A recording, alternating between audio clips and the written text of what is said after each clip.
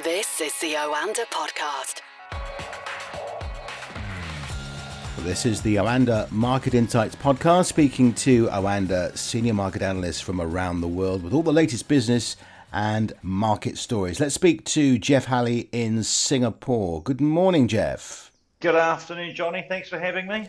A number of Asian markets closed today for the Lunar New Year holiday. Of the markets in your part of the world that are open, how have they begun the week? They've begun very strongly, actually, Johnny. It's been a very positive session for Asia. China, Taiwan, Hong Kong, Vietnam are all out for the Lunar New Year. China will be on holiday until Thursday, and we have a US holiday today as well for President's Day. But certainly the US futures on the main indices, the NASDAQ, Dow Jones, S&P 500, had a very good morning in Asia. They were up over 0.4%. And across the actual Asia itself, it's been quite strong. The Nikkei had climbed over 2%. It accelerated once it broke 30,000, a level it hasn't seen since 1990. South Korea up 1.5%, Australia up 1%, and positive numbers right across the rest of ASEAN. Let's talk about Japan's economy. You mentioned the Nikkei hitting 30,000 for the first time since 1990. Was that a reaction to the latest figures? GDP in the fourth quarter of 2020 surging, beating expectations to grow by 3% between October and December, but growth was obviously slower than the previous quarter. Yeah, I think that the numbers were going to always be slower than the third quarter because, like most of the rest of the world, their economies tanked in Q2, so they had record losses. That was followed by an equally sharp rebound in Q3. And what we're seeing here is the rate of growth continuing, but at a lower pace into Q4. And that's what we're seeing from numbers all over the world. The market remains target fixated on this Biden stimulus plan and the rollout of vaccines being this magic and instant panacea to the world's global economic recovery.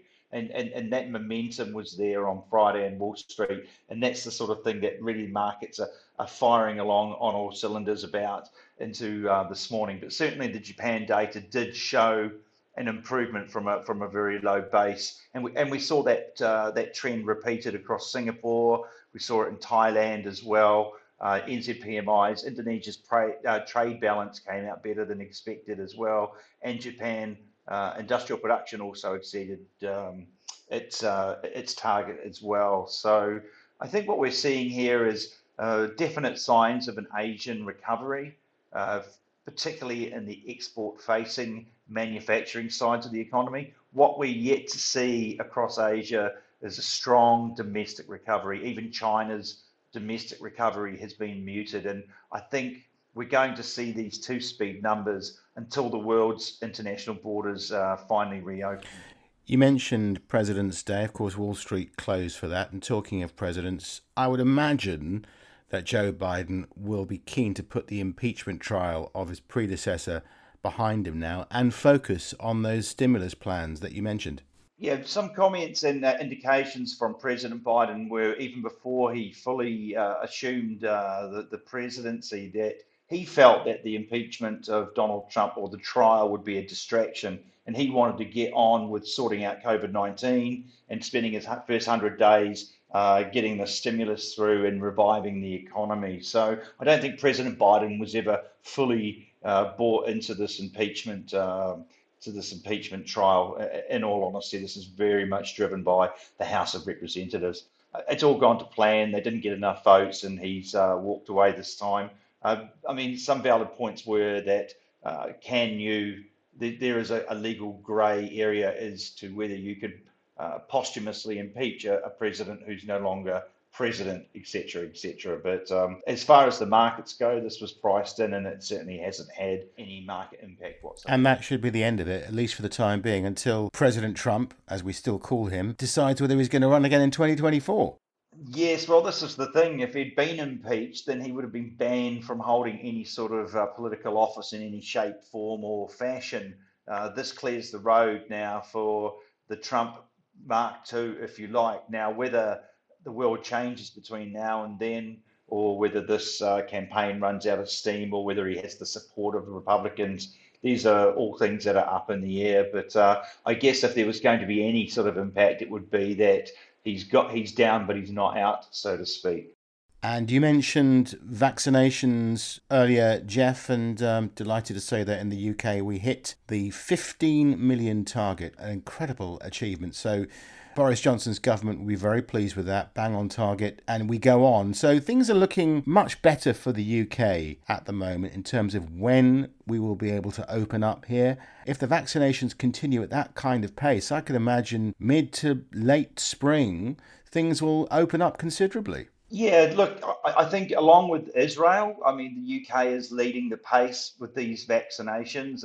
Even in the US, they're starting to pick up pace as well with some organisation and direction from central government. I think the UK is in a good place in this particular case. The situation in Europe is there for everyone to see. It hasn't gone to plan there at all, and they're facing a double dip recession now, unfortunately. I think part of the reason why sterling has been so strong over the last few weeks, even when the dollar actually rallied against most other currencies, is because of this vaccination premium.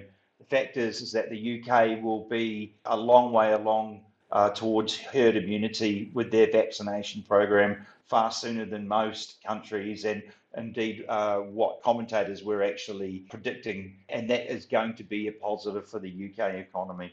And I think definitely sterling, and to a lesser extent UK equities, are reflecting that, and that's why we're not seeing this business leaving City of London story getting as much traction as it perhaps otherwise would. Indeed, and in fact I had my jab yesterday morning, and no major ill effects, but one word for listeners: if they're going to have a jab, have it on the side which you don't sleep on. That's the only bit of advice I'm going to give about that. Bitcoin, Jeff, edging that magical $50,000 mark, and on Friday we saw America's oldest bank, the Bank of New York Mellon, say it'll be financing Bitcoin and other digital currencies. JP Morgan have also joined the bandwagon as well, and it's now becoming part of the mainstream. Is that significant? I mean, I know we had the massive reaction to Tesla's investment in Bitcoin. That started this latest soaring of the price. But these massive institutions, traditional, mainstream, Bank of New York Mellon, JP Morgan, you couldn't get more proper than that, could you? No, you couldn't. I mean, I need to look more closely into those announcements, because my understanding was more that they were happy to offer custodial services to their clients that own them rather than financing. I'm struggling to see how a mainstream bank could give you a loan in fiat currency with the intention to go and buy a digital currency. I've got a feeling that the Federal Reserve might have something to say about that.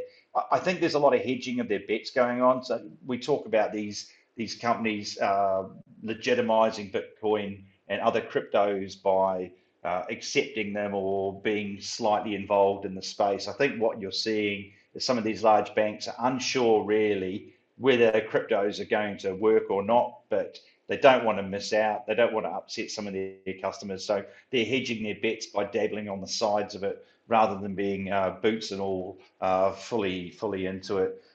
To me, it's easy to do this sort of thing in a rampant bull market, but I've been told in years past that Bitcoin would revolutionize the monetary system with these distributed ledgers, et cetera, et cetera. I've yet to see that appear anywhere, and I've yet to hear anybody from the institutional side really talk about it very much. All I hear now is it's going to go up, it's going to go up, it's going to go up. And so buy it now because it'll be worth a lot more tomorrow. I'm not hearing anything about how Bitcoin is going to revolutionize the financial system. So I think it's important for our viewers, for our listeners, to understand the difference between tradable and investable. And to me, Bitcoin and other cryptos are tradable, but the jury's out as to whether they're investable instruments that you should be putting some of your retirement savings into.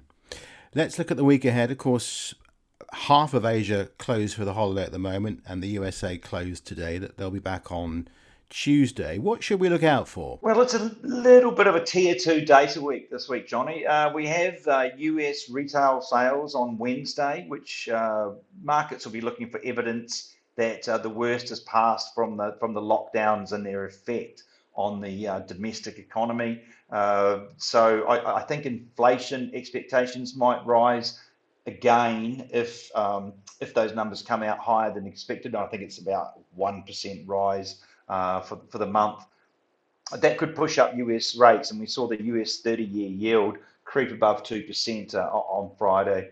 So that could be a developing story. And then really on the next big date is Friday, where we have services PMI numbers, purchasing managing index numbers being released from around the world. We also have an Indonesia rate decision, but really it's the PMI numbers where, again, analysts will be looking for signs that we're starting to see more of a recovery in the domestic side of economies around the world. We all know about the export story, the manufacturing story. What we're not seeing quite yet is those green shoots appearing on the domestic side. But do you see the light at the end of the tunnel? Definitely, but I think markets, or maybe it's just the way we are as a society, as a world these days, it's this instant gratification. You can go onto the web and get anything you want now, and it comes quite quickly to your door. And we're not as patient as we were. We have to remember these vaccines only started appearing late November, and here we are a couple of months later, really, in February, and people are sort of asking, well, where's the vaccines? It should be going faster. It's like, I think we need to show more patience. It wasn't, the markets priced them in as an instant panacea for the world. And I think we need to mollify that. I think the second half of 2021 is when we're going to see this really accelerate. But I do believe it will be more business as usual for the first half of this year. Okay, Jeff, thanks for joining us this morning. Have a very good week. We'll speak to you again same time next Monday. My pleasure. Thanks for having me.